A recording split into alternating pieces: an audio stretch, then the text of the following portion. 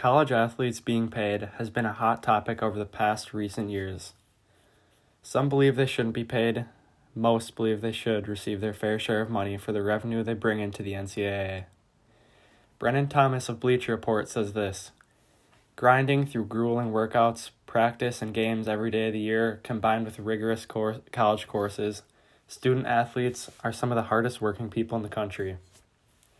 I'm here to argue why college athletes should be paid, but it might not be fair for everyone. It is a perfect example of capitalism.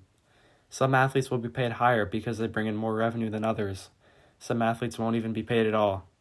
This relates to capitalism outside of sports as well. Like if you have a business similar to another person, but yours is dropping in popularity while theirs is rising, you can't expect to receive anywhere near equal pay and the same amount of income. Basketball is considered one of the most popular NCAA sports along with football.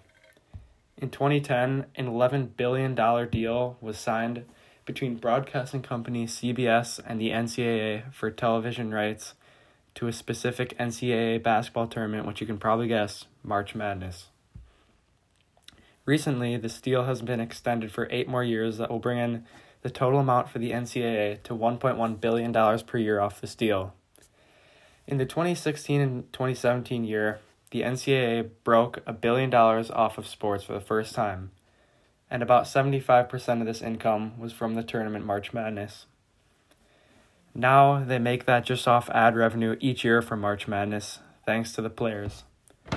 All of this money that is made possible by them, who dedicate their college years to the sport, don't make a single penny off this.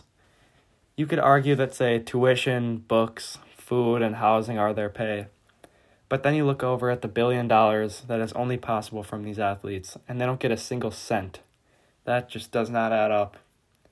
Although it is hard to get a clear, concise number for how much the tournament itself brings in annually, a rough estimate is about $700 million rising each year, adding to the other sports and what they bring in for the NCAA.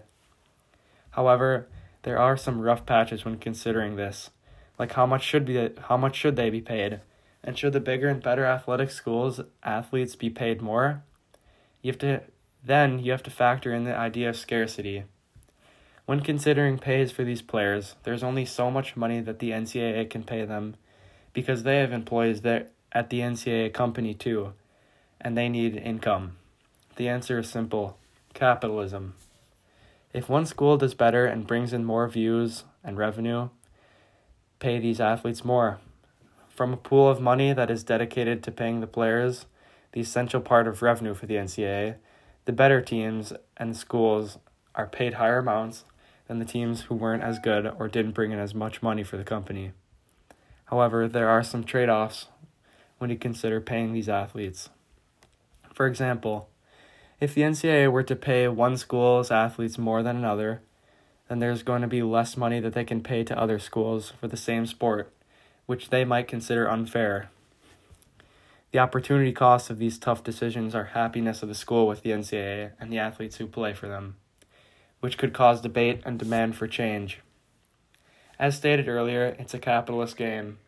Work harder, do better, and you will be rewarded more. When deciding who should be paid more, there is a trade-off between equality and efficiency. To be efficient, they need to pay athletes a certain amount based off the revenue that they bring in accordingly, without exceeding a certain limit that could damage the income of the company of the NCAA. The equality factors in when a team deserves more money based on performance than another. The NCAA needs to be efficient with how much money they give to each team and athlete so they can continue to raise popularity and total revenue without overspending. Football is the other top popular sport, along with basketball in the NCAA, which also rakes in a hefty amount of the NCAA's earnings. Football, like March Madness, has its bowl games, which brings in loads of money, especially the national championship and the bowl games leading to the national championship. I will not get into the numbers with football as it is very similar to basketball.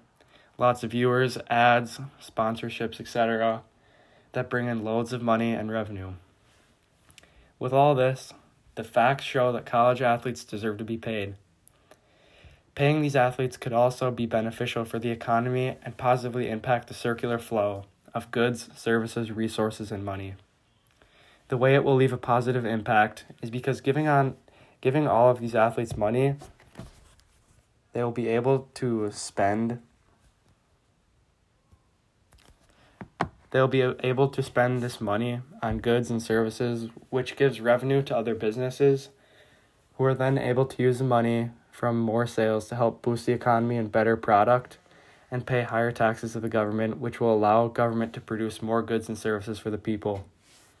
The next big question, should all college athletes of all sports be paid, or just the ones who bring in the bulk of revenue?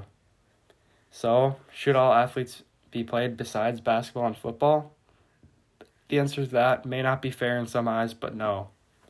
Not all athletes from all sports should be paid. I'm not saying that there are sports that are unentertaining or bad sports at all, but college sports that aren't basketball or football just don't bring in nearly enough money to be able to pay each and every athlete who competes in the sport. Quickly, I would like to recommend that you check out Mike and Joe's podcast. That is also the same topic as mine about should college athletes be paid or not, and listen to their thoughts as it is very well put together and they make very good points throughout their podcast. Not only should they be paid by the NCAA, but college athletes should also be able to benefit from their names, like with jersey sales and for other things like video games. As a result of this, the athletes would be able to make a lot of money off their name, which does not affect the NCAA at all.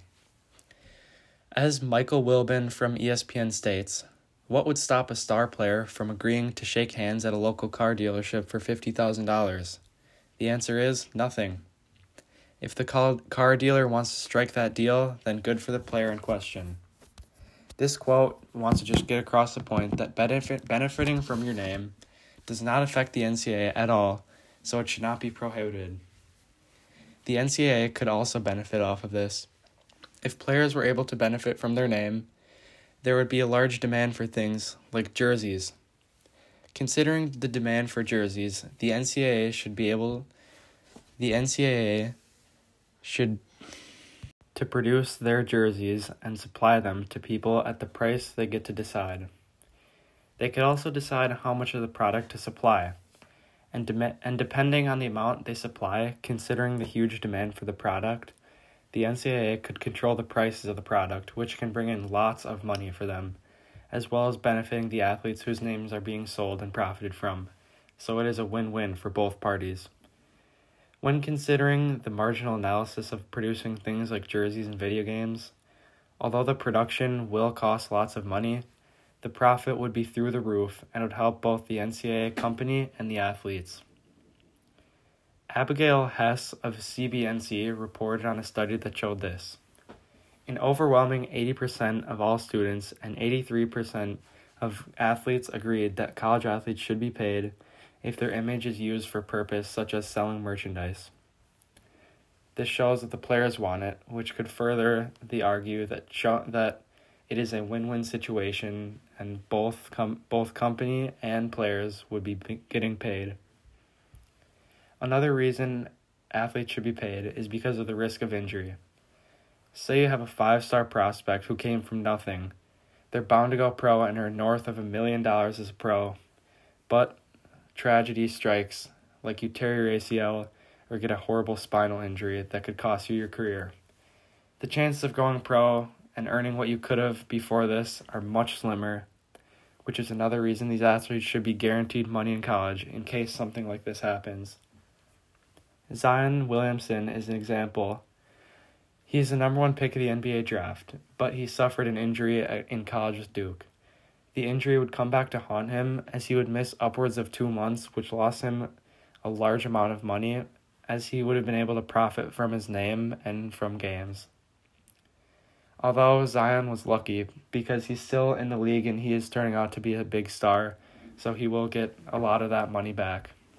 For other athletes, though, who aren't as gifted as Zion, an injury like this could cost a career and millions of dollars.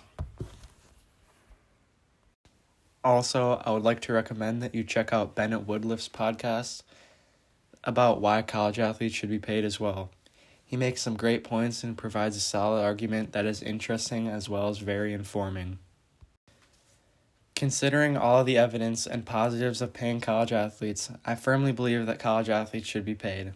Although it may be an unfair system to some, it's a capitalist country and you have to fight for your share. The amount of work these players put in, the billion-dollar business the athletes create themselves, risk of injury, and gaining money for the NCAA, and much more, I believe the NCAA should pay their athletes their fair share. Thank you for listening.